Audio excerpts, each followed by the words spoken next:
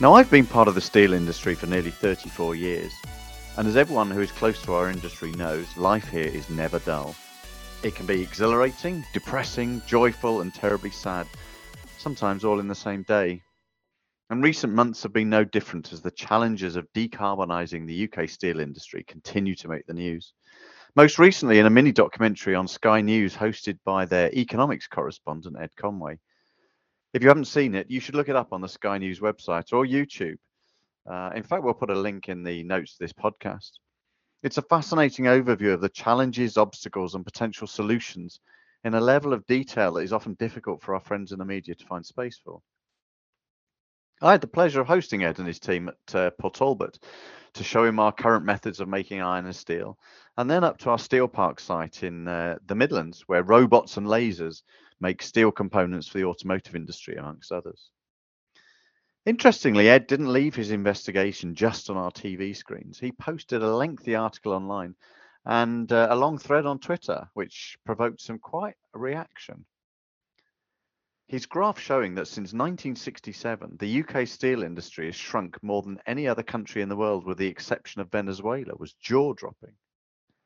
The conundrum that the cost of investing in renewable energy contributes to the uncompetitive nature of a domestic steel industry that should be supplying the very same renewable energy infrastructure is difficult to reconcile. And while there may have been some perspectives in the documentary that those of us close to the industry might question, I like to think and hope that Ed Conway's piece will act as a reference point for some time to come. As I said, the piece provoked some reaction, and that is always a good thing. We really want to keep the topic of sustaining a UK steel industry in the public view. One reaction came from our guest on the podcast today, and I'm delighted he's able to join us to add another layer of detail on the possible solutions to decarbonising the steel industry. Why, he said, and I'm paraphrasing here, was there no mention of the potential role of carbon capture and storage as a way to decarbonise the UK steel industry in the documentary? And it's a good question. It's a well talked about technology for energy intensive industries, and one for which the government has recently announced a staggering £20 billion support fund. My guest today is Professor John Gibbins, who is the Centre Director for the UK Carbon Capture and Storage Research Community Network Plus, based at Sheffield University. John, thanks so much for joining us on the podcast today. Really looking forward to discussing a topic that we may not have given enough airtime to in previous conversations and episodes on this podcast. So, firstly, it might be helpful for our listeners to understand what is meant by carbon capture, and maybe a bit more about the role and the purpose of the organisation you look after in Sheffield. Yeah, so the term really is carbon capture and storage, and it should also say permanent storage. So there's actually a fair bit of talk, I guess more in the steel industry than other places, about carbon capture, but you need to think what you're going to do with the carbon afterwards. And if the world's going to net zero, that means essentially you've got to put the carbon permanently out of circulation. And that means really putting it back underground. Just turning it into a fuel or something that gets released will not get you, obviously, to net zero. Carbon capture and permanent storage means what it says, essentially, capturing carbon, usually as carbon dioxide, in fact, pretty much always as carbon dioxide, if you want to store it permanently, and then putting it underground a kilometre or more down to get the necessary pressure so that it doesn't take up too much volume, and then essentially leaving it there in the subsurface where the carbon originally came from. Yeah, and I was going to say some people might think, oh, this isn't a great idea, just burying our waste, for want of a better word. But as you rightly say there, I guess it's returning it to from whence it came, is it? Well, of course. I mean, carbon comes out of the subsurface and needs to go back into it. There's some thought that people are proposing with things like offsets, which are not have a fairly bad reputation, really, to take fossil carbon and put it in the biosphere, but you can't do that. The biosphere has its own carbon cycle, and just adding carbon to it from underground doesn't work. That's why we're in the mess we're in. So what comes out the ground has to go back into the ground. And then people say, oh, wouldn't it be nice to use it? Well, it would be nice, but the quantities involved are so enormous that you just can't do it. There aren't uses that permanently store the CO2 for that sort of quantity. Concrete will take up a little bit. And this might come into our conversation as we go through the conversation on the podcast later, but I guess there are opportunities to use the direct emissions from energy intensive industries in another way and then capture it further down the route. But what you're saying is, but the problem with that is you then end up saying, okay, but really what's going on, who's paying to do what? And by and large, if you're, so use the emissions, well, okay, you could use carbon monoxide and burn it and capture it. But if you turn carbon monoxide into a liquid fuel, people don't want to use liquid fuels with CO2 capture. The value of liquid fuels usually is transport. Yeah, so I know we've got a pilot plant at the Port Talbot Steelworks, which is it's the size of a bus stop still, obviously, at University of South Wales, and they're looking at turning it blast furnace gases into, I think, acetic acid as a generic term for a whole multiple use of applications. Is there room for technologies like that, John? Not really, because the issue, there's two issues there. One is, as I say, most of the things you produce will end up releasing the CO2 fairly soon. As a rule of thumb, you want to keep the CO2 out of circulation for at least 10,000 years. That's the sort of the climate constant. That's easy in geological storage because geological timescales are millions of years. We know that the places that you find fluids securely trapped underground, they've been there for millions of years, almost always. But for most users, no, it'll get released, so you won't do anything. And then also, a lot of these things kind of rely on calling the product sustainable or green or something. And I think pretty soon people will realize that it's just covering up fossil carbon. And the fossil carbon is a problem. The only carbon you can put forward in those sort of roles is carbon that's come out of the atmosphere. Right. So it's either biogenic origins, and then you get issues with food supply conflicts, or else it's CO2 that's been physically captured from the air using direct air capture. Yeah, and if we bring it a bit closer to home, I know your research isn't specifically on capturing carbon from the steel industry, but the steel industry is still one of the largest emitters of CO2 as a result of the chemical reduction process in a blast furnace, turning iron ore into iron in Port Talbot and Scunthorpe. But could you sort of lay out your vision of how your technology, your group might work for the steel industry in the UK specifically? Because I understand there's sort of different geological and geographical factors that that might impact on the solutions for those two businesses specifically in the UK. Yeah, well, okay, so I mean, I wouldn't call it my technology. It's a technology that that I'm involved in. There's a lot of commercial technology out there, and indeed quite a lot of technology that isn't commercial. This has been done for nearly 100 years, and people know how to take CO2 out of flue gases. But what the steel industry needs to essentially face up to globally and in the UK is the timescales. So we've got 27 years to when we're supposed to be net zero globally, and indeed that's none too soon to avoid dangerous warming, and that's a bit under 10,000 days. Wow. Yeah, I know. 10,000 days. So what are you going to do? And it's all very well saying, oh, well, we'll save money, we'll bring in new steelmaking processes over a period of time, but clearly 10,000 days is not very long in the life cycle of the current assets that we've got. It just isn't. And that's, in the UK, perhaps is in a better stage than most parts of the world for reinvesting. Other parts of the world have got quite new steel plants that they won't want to change. So we really do have to make a decision whether we're going to go with what we've got and sort that out. And yes, we will gradually make a transition, or whether really we're going to essentially give up because the costs of replacing all that infrastructure is just too high.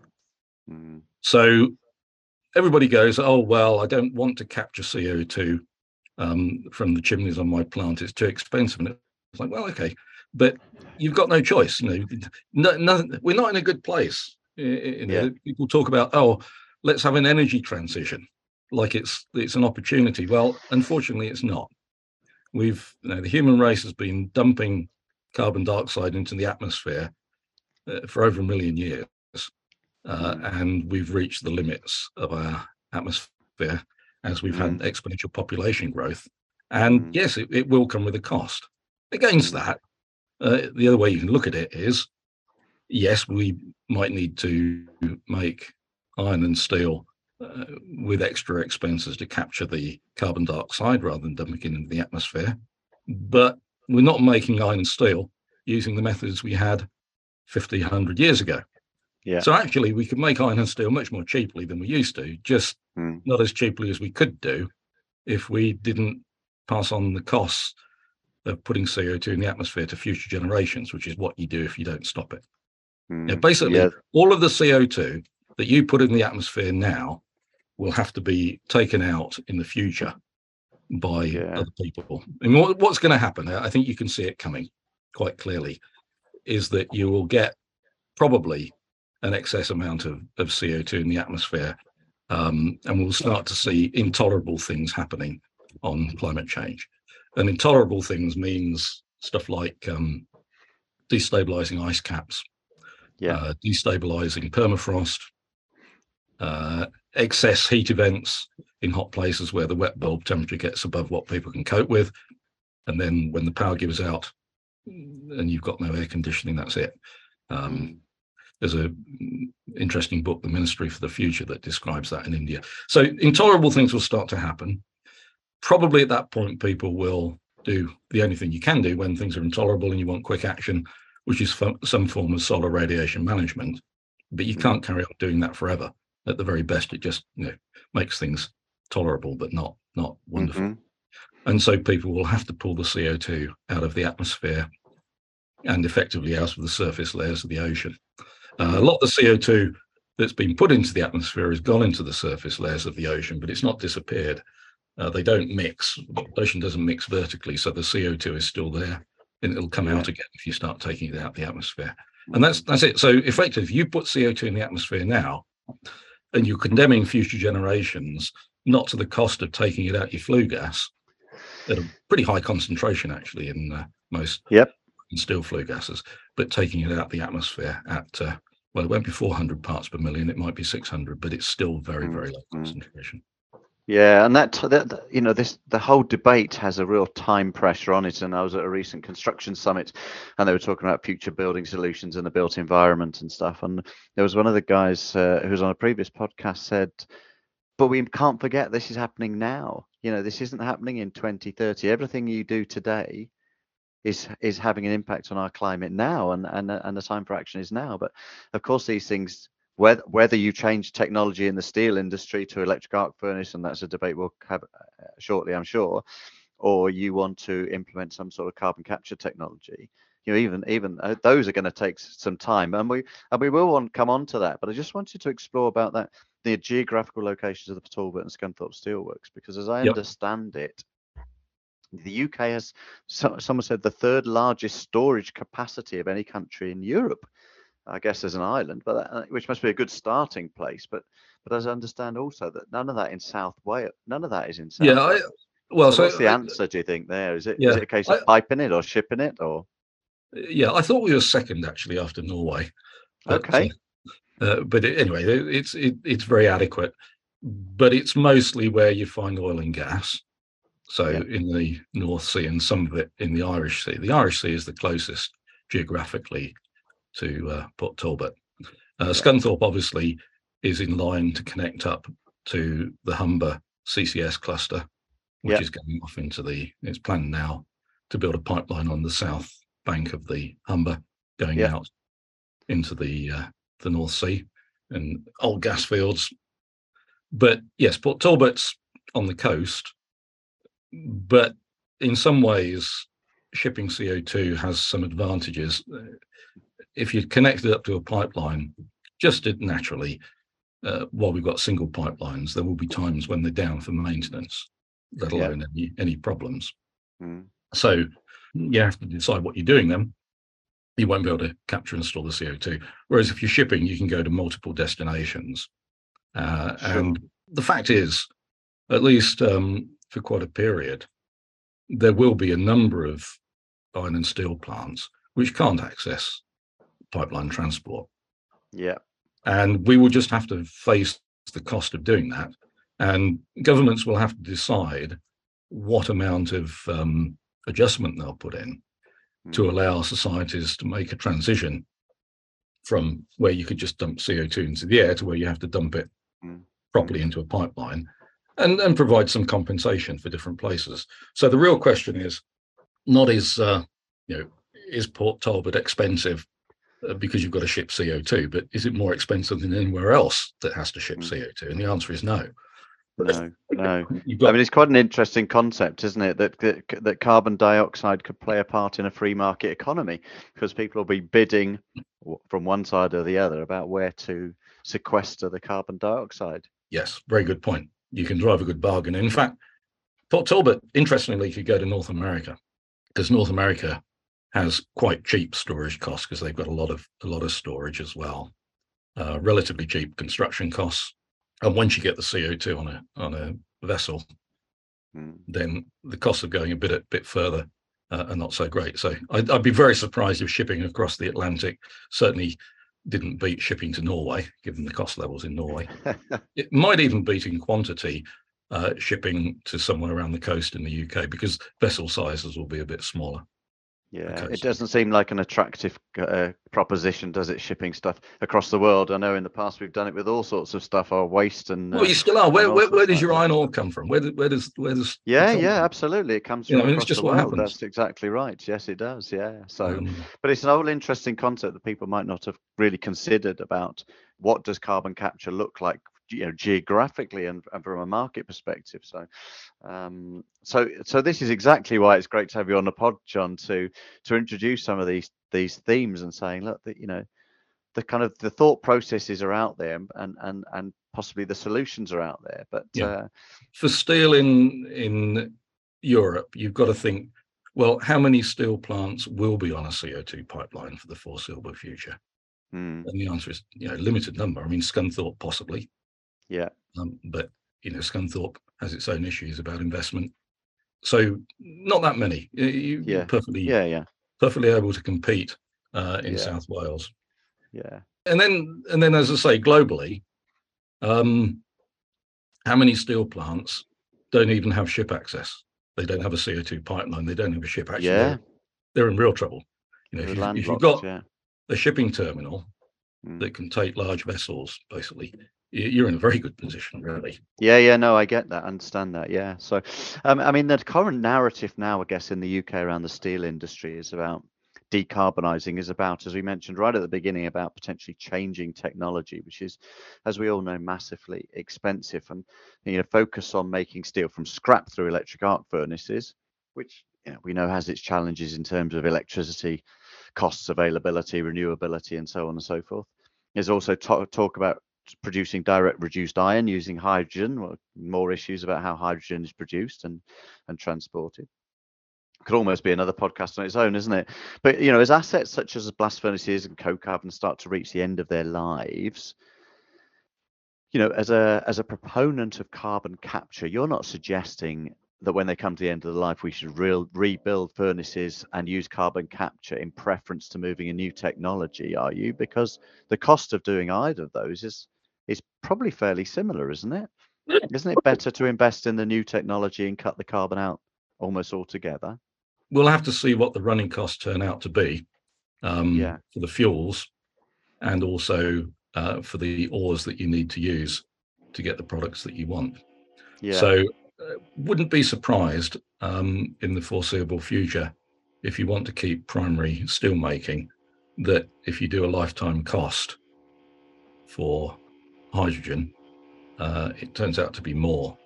I mean, and I know it's a discussion that we continue to have with the UK government about, it's one thing to put capital investment in new technology and electric arc furnaces. It's quite another thing to run them on electricity, which is a competitive and B renewable. But yeah, but we're not talking. Yeah, but I mean that's electric arc furnaces, which doesn't keep a UK primary steel making capacity. We may or may not decide that's an important thing, but I think there's certainly a question whether we want to.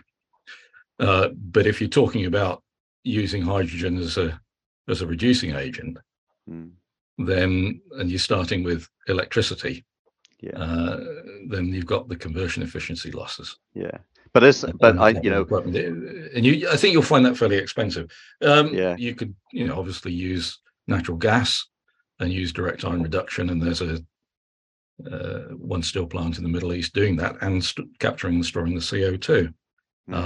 But again, costs are fairly high for the gas and uncertain, and I believe you're limited in the ores you can use. But it's not my area of expertise, but I'm just going to kind of take a step back again, because I guess I am an insider, but as the simple approach to saying what's the future of steel making, if someone said continue making steel from iron ore and coke ovens and sinter plants and blast furnaces and steel plants, so therefore reinvest in those assets, would cost billions of pounds as they reach their end of a life over a period of time.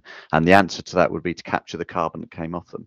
The alternative is to create electric arc furnace route based on scrap, which is domestically sourced, so that you'd be more resilient from the UK perspective in using native scrap.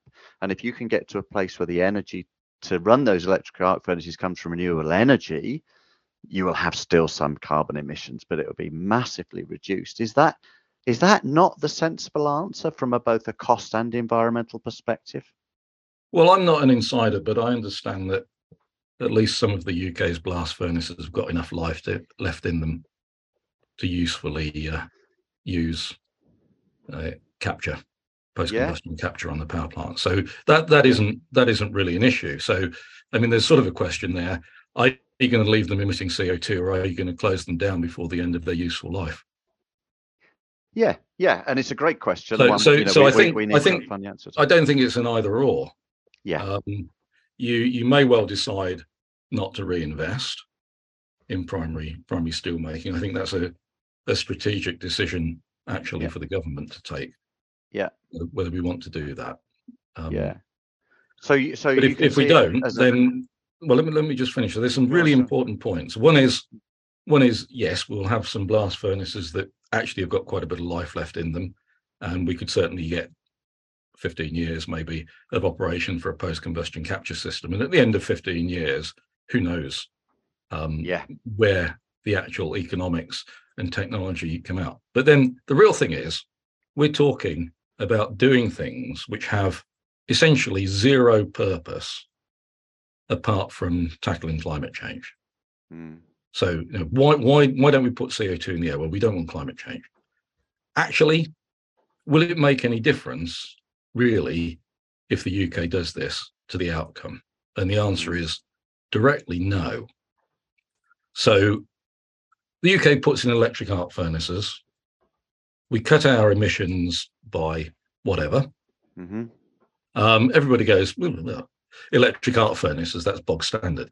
The Brits have just essentially done a bit more of their usual deindustrialization and will be dependent on various other countries for certain grades of steel now.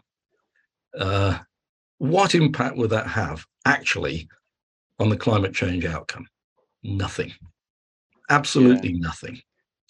Whereas, as we've discussed, UK steel assets are a bit older than most, but there's plenty of steel making going on in the world, and will carry on for more than these 10,000 days, almost certainly, using coal-based steel making, blast furnaces, coke ovens. And if the UK demonstrates ways of cutting CO2 from those plants, then actually the impact on climate change is much, much greater.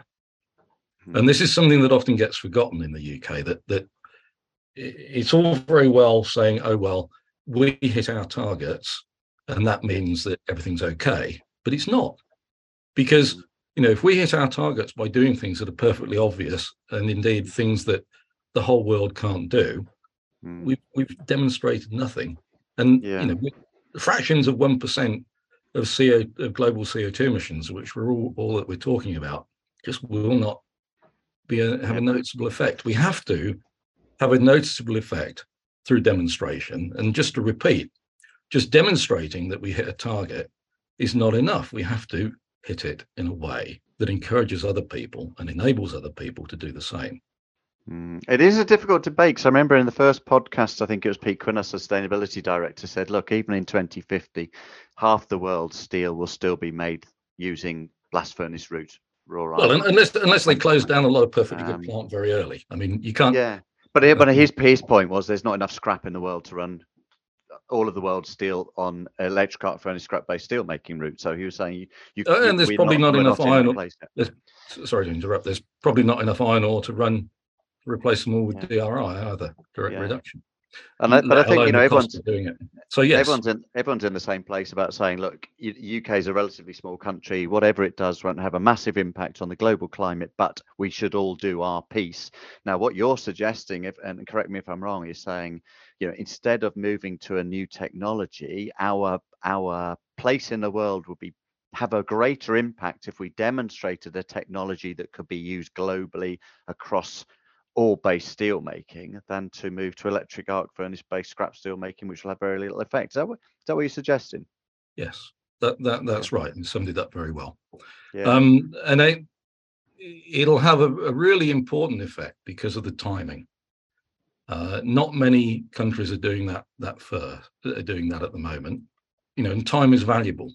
You can use time quite importantly with actually demonstrating one or two plants. You'll always have to start out and do that initial demonstration, and then once it's no longer first of a kind for other people, they can go much more quickly. It's very, very hard to short circuit that. You can say, we want to build 100 plants, but if they're all 100 first of a kind plants, you're in trouble. You've got to have some early leaders to both demonstrate the technology and also demonstrate the commitment.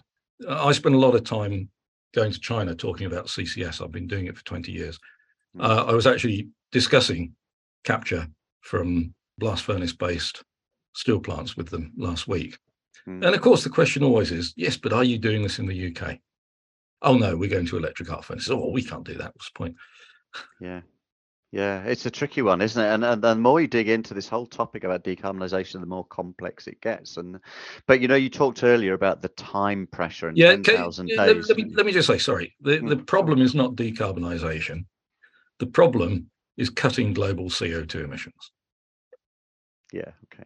Decarbonisation is a bureaucratic target, and it's essentially trying to reject the state of the world as it is, which is a bit sad, but nonetheless, we are a fossil-based society. We use fossil for 80% of our energy. We've got the population we have because of the fossil, and if you try and take it away too quickly, you'll take away the population. So, the whole conversation about global population is definitely a different podcast. Well, it may be a different podcast, but it's all going together. But what I'm saying is, if you don't call the problem by its correct name, and the problem is not that we're not making steel with hydrogen in the UK, nor even globally. The problem is that CO2 is building up in the atmosphere and will continue to build up, and it's global CO2 and a global impact. That's why I say that if you state the problem as one thing, then people solve the problem as it's misstated and think they've got it. And unfortunately, in 1,000 days or less, 10,000 days or less, we'll realise that actually that was all very well, but it just didn't achieve the result. Yeah, I guess to be generous, I guess it might be people might see it as a means to an end, and decarbonisation is a route to reducing carbon in the atmosphere and therefore climate change. So, but I understand your point in terms of people's emotions around it, which is really critical in the narrative and what governments decide to do based on electoral permission. Arguably, it's important that people don't see a decarbonisation process as a cost to society. They see it as part of the solution to the bigger problem, which everyone recognises. Well, it is. I'm not sure I really follow. It is a cost to society. Yeah, I mean, it would be better if we were able to dump CO2 in the atmosphere. It would save us money. Yeah, a financial cost, I meant, Yeah, because the but I mean, difficulty is we say, the argument with government is saying, look, if we want to change technology or invest in carbon capture and storage, they just announced, I think, £20 billion fund, haven't they, for carbon Yep. capture? The voters are going to go, hang on a minute, £20 billion, the health service is falling over, the energy crisis, blah blah blah. They see that as a cost. And if they said this is £20 billion to make sure that climate doesn't warm, people would say, well, that sounds quite cheap. Do you know? It's sometimes a way that you tell the story and the words you use, isn't it? Yeah, fair enough. But I think there is also the point that you can get caught up in your own narrative, and it is as well to face up that it's a cost. And don't, again, if you're trying to get a global result, then being seen as being prepared to pay the necessary cost not to dump CO2 in the atmosphere, essentially, is actually quite important. And it helps other countries who perhaps don't have the same electoral concerns to realize that it's actually okay to pay the cost as well. You've got to do certain things. You've got to strike a balance, but pretending that it's all wonderful and we can just switch to renewable energy, save money, save carbon and everything else, may end up essentially reaching the buffers when you find that you can't actually balance the books that way. And certain things have to happen that cost more money than people would like. And if you're not prepared for that, then it is difficult. Yeah, this might be an unfair question, but do you see the long-term goal being to be able to manufacture goods without emitting carbon, and therefore carbon capture is a transition technology? Would that be fair? I see the long-term goal as being able to do everything with no net CO2 addition to the atmosphere. Yeah. So emitting carbon dioxide is neither here nor there. It's whether you leave it in the atmosphere or not. So the transition on climate change will come when somebody builds a plant that's capable of taking CO2 out of the air at the multiple 100,000 ton scale. And Occidental Petroleum in the US are looking at that now with a plant to take out about 1 million tons a year. Now, this will be expensive, but it doesn't really matter what it costs, because what it's doing is actually putting a price on CO2 emissions. Now, you can look at it two ways. If it's expensive, you say, well, why the hell are we leaving CO2 in the atmosphere for future generations if it's going to be expensive? And if it's cheap, you say, why the hell are you not doing it? You're just a cheapskate. You could pull your CO2 out of the air and not leave it there for future generations. So what that will do is to put a real price on emitting CO2, because everybody says we need a global price on carbon. But I've never worked out how paying money to the, in our case, the Treasury, which then just goes into the tax pot, actually really compensates for putting CO2 in the atmosphere. Whereas paying for somebody to take it out again and permanently put it a kilometre or more in the ground, out of circulation, actually, it sorts out the problem. Yeah. And at the moment, the narrative has not included direct air capture and this real price on carbon and the real ability to pay it. When it does, it'll change the way people think. And of course, if you can avoid having to either pay that price or look like a cheapskate, then you will, and you'll capture the CO2 in your case, if you've still got them, from the stacks you've got on steel plants. And indeed, you'll be able to do that and ship it somewhere, if shipping is required, more cheaply, I think, than people pulling it out the air. We're talking about a global effect from CO2 emitted, and the impact comes because of aggregate emissions from all over the world. And it's those aggregate emissions that have got to be stopped. The UK, within its own control, only has a less than 2% now. And even if you account emissions from imports, it's not very much. Even China actually doesn't have that much of the global emissions. Everybody's got to participate here. So to Yeah. get a result, you have to impress everyone and make everybody somehow act. And you can think you're going to do that by cutting your own emissions. But if you cut your emissions in a way that other people can't use, then they're not going to be very impressed. You've just done something that's not accessible to them, and you're making life more difficult for them by just saying they can't emit. So it's really important for the UK to realise that not only do we have to cut our own emissions, but as I say, we have to do it in a way that encourages people to think that they can do the same. And also, that given that it will cost them money, that we're also prepared to make that same financial sacrifice to do it.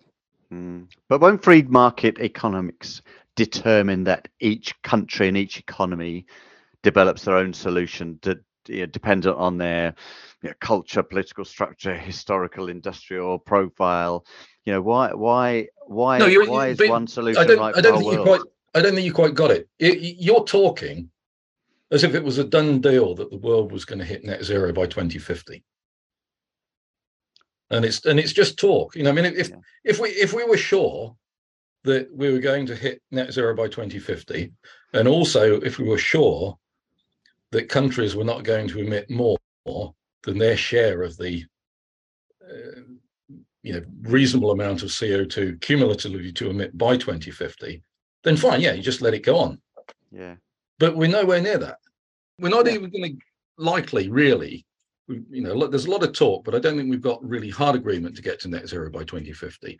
And we certainly haven't got to the point where countries say, well, actually, okay, so we can emit, I don't know, let's say another maybe perhaps 200 gigatons or something of carbon, some amount of carbon. Okay, so now we've apportioned that 200 gigatons out among all the countries in the world. And I actually mentioned that to people in the UN a while ago, and they said, well, we couldn't possibly do that. We'll never get agreement. Well, that's where we're at. Yeah. And so just saying, leave it to the market, let everybody do what they want is all very well. But actually, at the moment, you've got to do things that, first of all, make countries think that they can contemplate actually cutting emissions. And that may mean doing things in the UK which don't perhaps meet what we think would be best for us. I'm not sure whether they actually would be best, but which actually would encourage other people to think that they can cut emissions, say people in China, India, Vietnam, places that are using coal-based steelmaking. Yeah, but it seems quite an extraordinary proposition to say that China are waiting to do carbon capture until a country like the UK leads the way. I mean, why is that extraordinary? I don't know. Are they not? They're an advanced economy. Don't they have the same incentive as we do in terms of demand for green products globally? Why does the UK have to lead the way if we've got a different choice in technology? And I'm being deliberately provocative on purpose in a way, John. But if the UK is an economy that is scrap rich, for example, and I know I'm focusing on the steel industry, so I apologise for that and bear with me. But if the UK is a scrap rich economy, why would it not invest in the technology to use that scrap which doesn't emit as much CO2 as other processes? And why doesn't you're still talking about an either or? I guess what I'm saying is if the UK has the choice to do that and India or China don't because they're not a scrap rich economy, is it not horses for courses where you say, look, China, you'd be better off doing carbon capture until you're a scrap rich economy, and the UK and Germany are a scrap rich economy, you're better off changing technology? Is it not better to have horses for courses? Or do you think it's sort of a global responsibility of the industrializations to lead the way and say, here's the technology, we've proved it, now you should use it? Those are both extreme views. So what I would think is best for the UK, even irrespective of climate change, is to retain some primary steel making, while at the same time, yes, switching some of our capacity to electric arc furnace rather than exporting scrap. And then in retaining that steel making, I would strongly suggest that we do it on one or two of the newer blast furnace plants, not least because I think the cost will still be lower than using reduction using hydrogen if we want to retain the primary steel making, and also because of the message that I've given pretty frequently that will encourage other places. And as I say, if you're in China, and I've been there a lot of times talking to people, and the question always is when you suggest, why don't you do CCS? They say, are you doing this in the UK? Yeah. And okay, they don't have necessarily the same sort of political cycle that we do, but they know that CCS is a cost. They know that it's a trouble, and they feel a bunch of Charlies if they do it.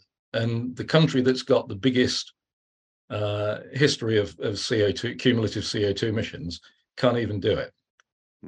Yeah, I guess the difficulty with, and again, I know steel making necessarily isn't your area of expertise necessarily, but I guess one of the difficulties in the blast furnace iron ore based steel making in the UK is even the youngest assets are at least halfway through the life. So look at blast furnace 4 in Port Talbot. It was rebuilt in 2013, so with good wind, 20 years, 2033. So you've got another 10 years in it. But to run a blast furnace, you also need to be running a coke ovens and a sinter plant, and those assets are probably more fragile than the blast furnaces in terms of nearing their end of the life. So you've got a choice about saying if you want to run that to the end of its asset, which obviously financially there's a lot of sense to be said for that, then you need to support the assets behind it. And then from a financial economic perspective, that gets quite difficult.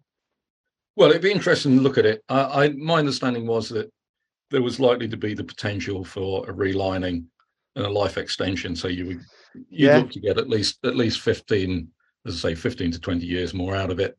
In the longer term, you might need to consider increasing coke imports. But I think, as I say, if there's a combination of things, strategic issues. The combination is maintaining a primary steel making capacity in the country without committing ourselves to the really unknown time period before hydrogen is available in quantity and at an affordable cost. And then also this one about demonstrating technology. And if you want to, I'm not sure we can get into the actual lifing of Port Talbot, which I think is probably the plant that's likely to keep on going for longest. But we could do. I mean, there is another aspect, of course, to places like Port Talbot in particular, is the local employment and skills, and that's also another factor. Now, what I would say, yes, there's the issues about the steel plant and how you would keep that going, and I think, as I say, at least half the capacity one blast furnace might be a reasonable number. And then there's also the point, okay, so now getting into the CCS, you're only going to do that if you get government support. And you mentioned 20 billion is available for support. Now, the question then becomes, okay, so leaving aside the actual plant, how cost effective is CO2 capture likely to be on that site compared to other places in the UK? Because we're going to do some amount of CO2 capture. And the answer is probably pretty good, because the CO2 concentration in the flue gases from the power plant, which is one of the biggest sources, is pretty high. And that has some bearing on the operating cost and running cost of the plant. And then also on the site as a whole, there's probably a certain amount of low-grade heat, which is all you need to run post-combustion capture, that's available at relatively low cost. So there's those factors. Then finally, in terms of getting rid of the CO2, yes, you're not on a pipeline, but you've got good ship access. So I think with a combination of pretty favorable CO2 capture costs and shipping costs that are probably no worse than anywhere else and probably better than most, because you've got this transatlantic option as well as both coasts. Actually, it may seem expensive, but then it's not so expensive compared to everything else. And in terms of timings, John, we talked about the pressures on timings because of steel making assets, but in terms of timings of carbon capture technology and assets, how far away are we from some of those assets being put into place? And is there, Well, some issues about some of those plants being cancelled recently. I've read in the news. No, I mean, what's cancelled? No, what's happened is we've had two pipeline clusters essentially selected for the first track one. That's a pipeline out of North Wales into the Irish Sea, going through onto Merseyside, and then another one from Teesside. We've also got advanced plans for a pipeline, as I said, going south of the Humber and out into the southern North Sea, and then pretty advanced plans for reuse of existing pipelines in Scotland. And all of those pipelines are expected to be there by 2030, so that's pretty quick. Yeah. We then had a selection of projects to capture the CO2 and go rapidly ahead, and those have been down selected over a period of a year from 41 projects to 8. Right. 3 on Teesside and 5 on Merseyside, North Wales. Mm-hmm. And it's just normal. You don't want to plan to have everything happening all at once. Yeah. We haven't got the UK capacity to build multiple projects in parallel, and it'd be very expensive if we tried. Yeah. So you do have to have some scheduling. But what's been happening is not so much that projects have been cancelled, but that there's been a selection of projects to go first. Now, South Wales, I don't think made any applications into the round. You could have done, because you could have said you were shipping to HyNet, but I don't think it was done. And I don't think Port Talbot actually put in anything, or even considered it, because of uncertainty about what to do. But in the timescale that you've got, there's now going to be a call for follow-on projects, and actually you could go fairly quickly to start investigating the feasibility of that. And it's 20 billion pounds up until I think 2035. So the money's there on the table for quite a long time. So it's a complex mix, isn't it, John? But because those timings, you said 7 years. I know you said there were some quicker projects there, and you say, well, 7 years hence, that blast furnace 4 is really getting towards the end of its life. And well, you said the end of its life. I thought it could be relined. Yeah, I mean, I guess any blast furnace can have life extension programs, but they come at a cost. And largely dependent on the longer term decision. You don't want to make a regret spend. You don't want to spend 30, 40, 50, 60 million pound extending the life of a furnace that's going to be ripped down in a couple of years. You know what I mean? And I know it kind of seems a long way away, but everything seems a long way away, doesn't it, at the moment, including some of these carbon capture projects? Absolutely, it needs looking at. You've got to think actually what the investment requirements are for the plant and the implications for the cost, the continuity of steel making on the site if you want to do that, the value of keeping the capacity to make steel rather than just go down the scrap route in the UK, and look at that. And you talk about timing. Presumably, it's going to be even longer than that before you're going to get hydrogen in the quantities and at the cost you want. Yeah. I mean, I think the hydrogen, the hydrogen debate is a slightly separate one. But I can see a place where you could run an electric arc furnace on renewable energy with a small amount of imported iron ore, whether that's created with hydrogen or not, such that the hydrogen economy necessarily for the Port Talbot Steelworks isn't critical in terms of the iron and steel making process. So you could quite easily paint that picture, and you've got the Celtic Freeport that's just been announced, so you can paint this picture of an industrial ecosystem. And I guess psychologically, maybe one of the issues for carbon capture might be that people say, oh, it's all right, we've got carbon capture now, we don't need to push forward on new technologies for scrap-based steel making, or we don't need to push forward the technologies for changing how you make certain products from electric arc furnace rather than blast furnace route iron. And so almost the pressure comes off because people think you've solved the problem. Is that a risk, do you think, John? What's the problem you're trying to solve?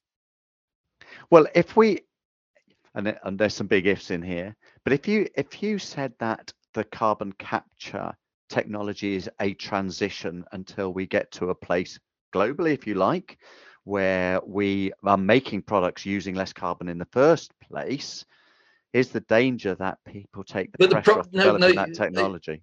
Sorry, I got to interrupt. The problem is not whether we make products using more or less carbon. The problem is how much of that carbon dioxide ends up in the atmosphere and how much of it ends up globally. As I say, what's the problem you're trying to solve? Yeah, but if you've got a current process, sorry, if you, look at Port Talbot. So we currently produce about 7 million tons of CO2 a year. If you change to a scrap-based technology, you may be producing 1 million tons of CO2 a year. Okay. So you've got 6 million tons that you're not even making. You don't have to capture it or do anything with it. You're not making it. That's got to be a good thing. That's got to be a good thing. Yes, in some senses, but in what sense is it the best thing you can do? Because it comes with a cost in terms of shifting to a scrap-based process, opportunity cost. And I'm still very unsure that the money you spend on that, the subsidies that you need for electricity, are the best way, really, that the population of the UK, because it's not the government, it's the population of the UK, can spend money to get a result on climate change. Yeah, and it's a fascinating debate, and I know we could go on all day about this because it's almost a circular argument. Because from a capital expenditure cost or cost of the government or the company, you could say, well, you could spend exactly the same amount replacing exactly what you've got at the moment with carbon capture on the back of it. So, kind of saying, look, the proposition is that probably the UK switches mostly a number of plants to electric arc furnace. You keep one blast furnace train going at Port Talbot, which probably is life extended, and that has post-combustion capture. You will need some post-combustion capture for that 1 million tons a year from the electric arc furnaces. And at the end of the period, which will be a lot further on, when the post-combustion capture on that train at Port Talbot's finished, you may carry on using it just for the electric arc furnaces. You may carry on using the facilities for some other carbon capture purposes, like, for example, a biomass power plant or a waste-to-energy power plant. It keeps your options open. And I tell you, over that time, you will have had delegations from all over the world coming to see how it's done, and you will have gone all over the world telling people about it and saving them time and giving them confidence to do it. And that plant will be the ancestor, progenitor, whatever you're going to call it, of probably hundreds of similar plants globally. Yeah, which is very appealing, isn't it? Is anyone else in Europe ahead of us in this game, John, in terms of carbon capture of the steel industry, particularly, that you're aware of? Not that I'm aware of. No. No. So there's an opportunity there. There's an opportunity. Well, an opportunity or a need. I mean, I'm not sure if somebody somewhere was going to do carbon capture on steel and demonstrate it globally, then obviously that's fine. Why wouldn't you let them do it? You don't necessarily want an opportunity to show off. You just want it to happen. But actually, I don't think there is that many places that will do it. You're right that China could do it, but it's not. I don't think it's likely to lead because it concedes a point. From China's perspective, spending the cost for CCS when other countries are not prepared to do it basically concedes a political point. Yeah, there is that to be in there as well. John, so as I say, I think you can get a fair amount of electric arc furnaces. You can look at the parochial local points, but to me there seems a pretty reasonable case, given the ages of the assets and what's possible. It's not perfect, but it's not that much of a stretch either, to put post-combustion capture on half of the Port Talbot capacity, ship the CO2, and as I say, that CO2 is probably some of the cheapest CO2 to capture in the UK. And it's also, as far as shipping goes, some of the cheapest CO2 to ship. And then all of those capture assets probably can carry on getting down to net zero with electric arc furnaces, and also with the with other things you're likely to put on that site. It's interesting, actually. The steel site on Teesside has now been cleared, and they're actually building a large post-combustion gas-fired power plant on it, BP. Interesting. So, steel sites obviously get reused for things, if they're not used for their original purpose.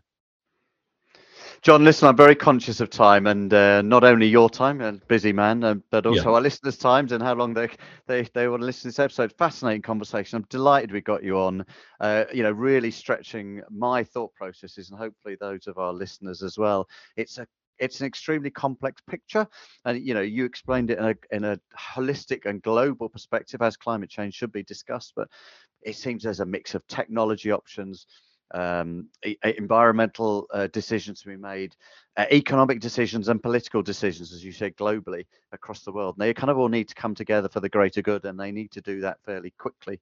There may not be a silver bullet, but lots of the discussion I think we've had today will hopefully help people understand that there's more ways of skinning a cat, aren't there? But I'm very grateful for your time. That's all right. And I'm sure we'll catch up sometime. Thanks for getting in touch. It's appreciated on my end here.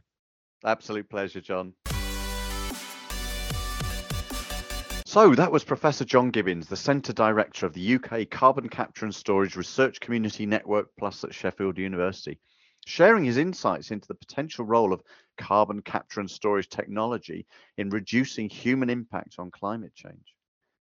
It was fascinating to talk to him about a new aspect of decarbonisation for us on this podcast and hear John's thoughts and warnings. 10,000 days until 2050 doesn't sound very long away. And conversely, 10,000 years as a minimum for carbon to be sequestered sounds like an eon.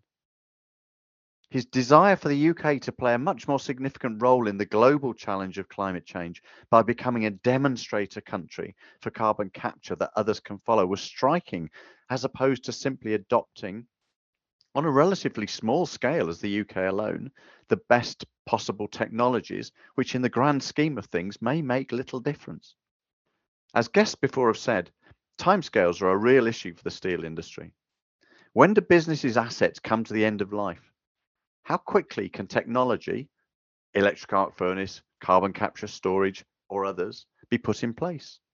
And how soon and how costly are renewable energy sources and hydrogen likely to be?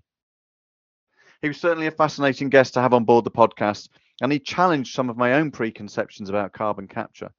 I'm sure it won't be the last time we talk about the topic on these podcasts. So thanks for listening to this episode. Please let us know what you think about the topics we're discussing or any other aspects of decarbonisation and sustainability you'd like to hear about. If you want to keep up to date with the latest happenings in Tata Steel UK and in this series, our journey towards decarbonisation, please do subscribe to Steelcast through Spotify, Google, Apple, or wherever you get your podcasts. See you next time.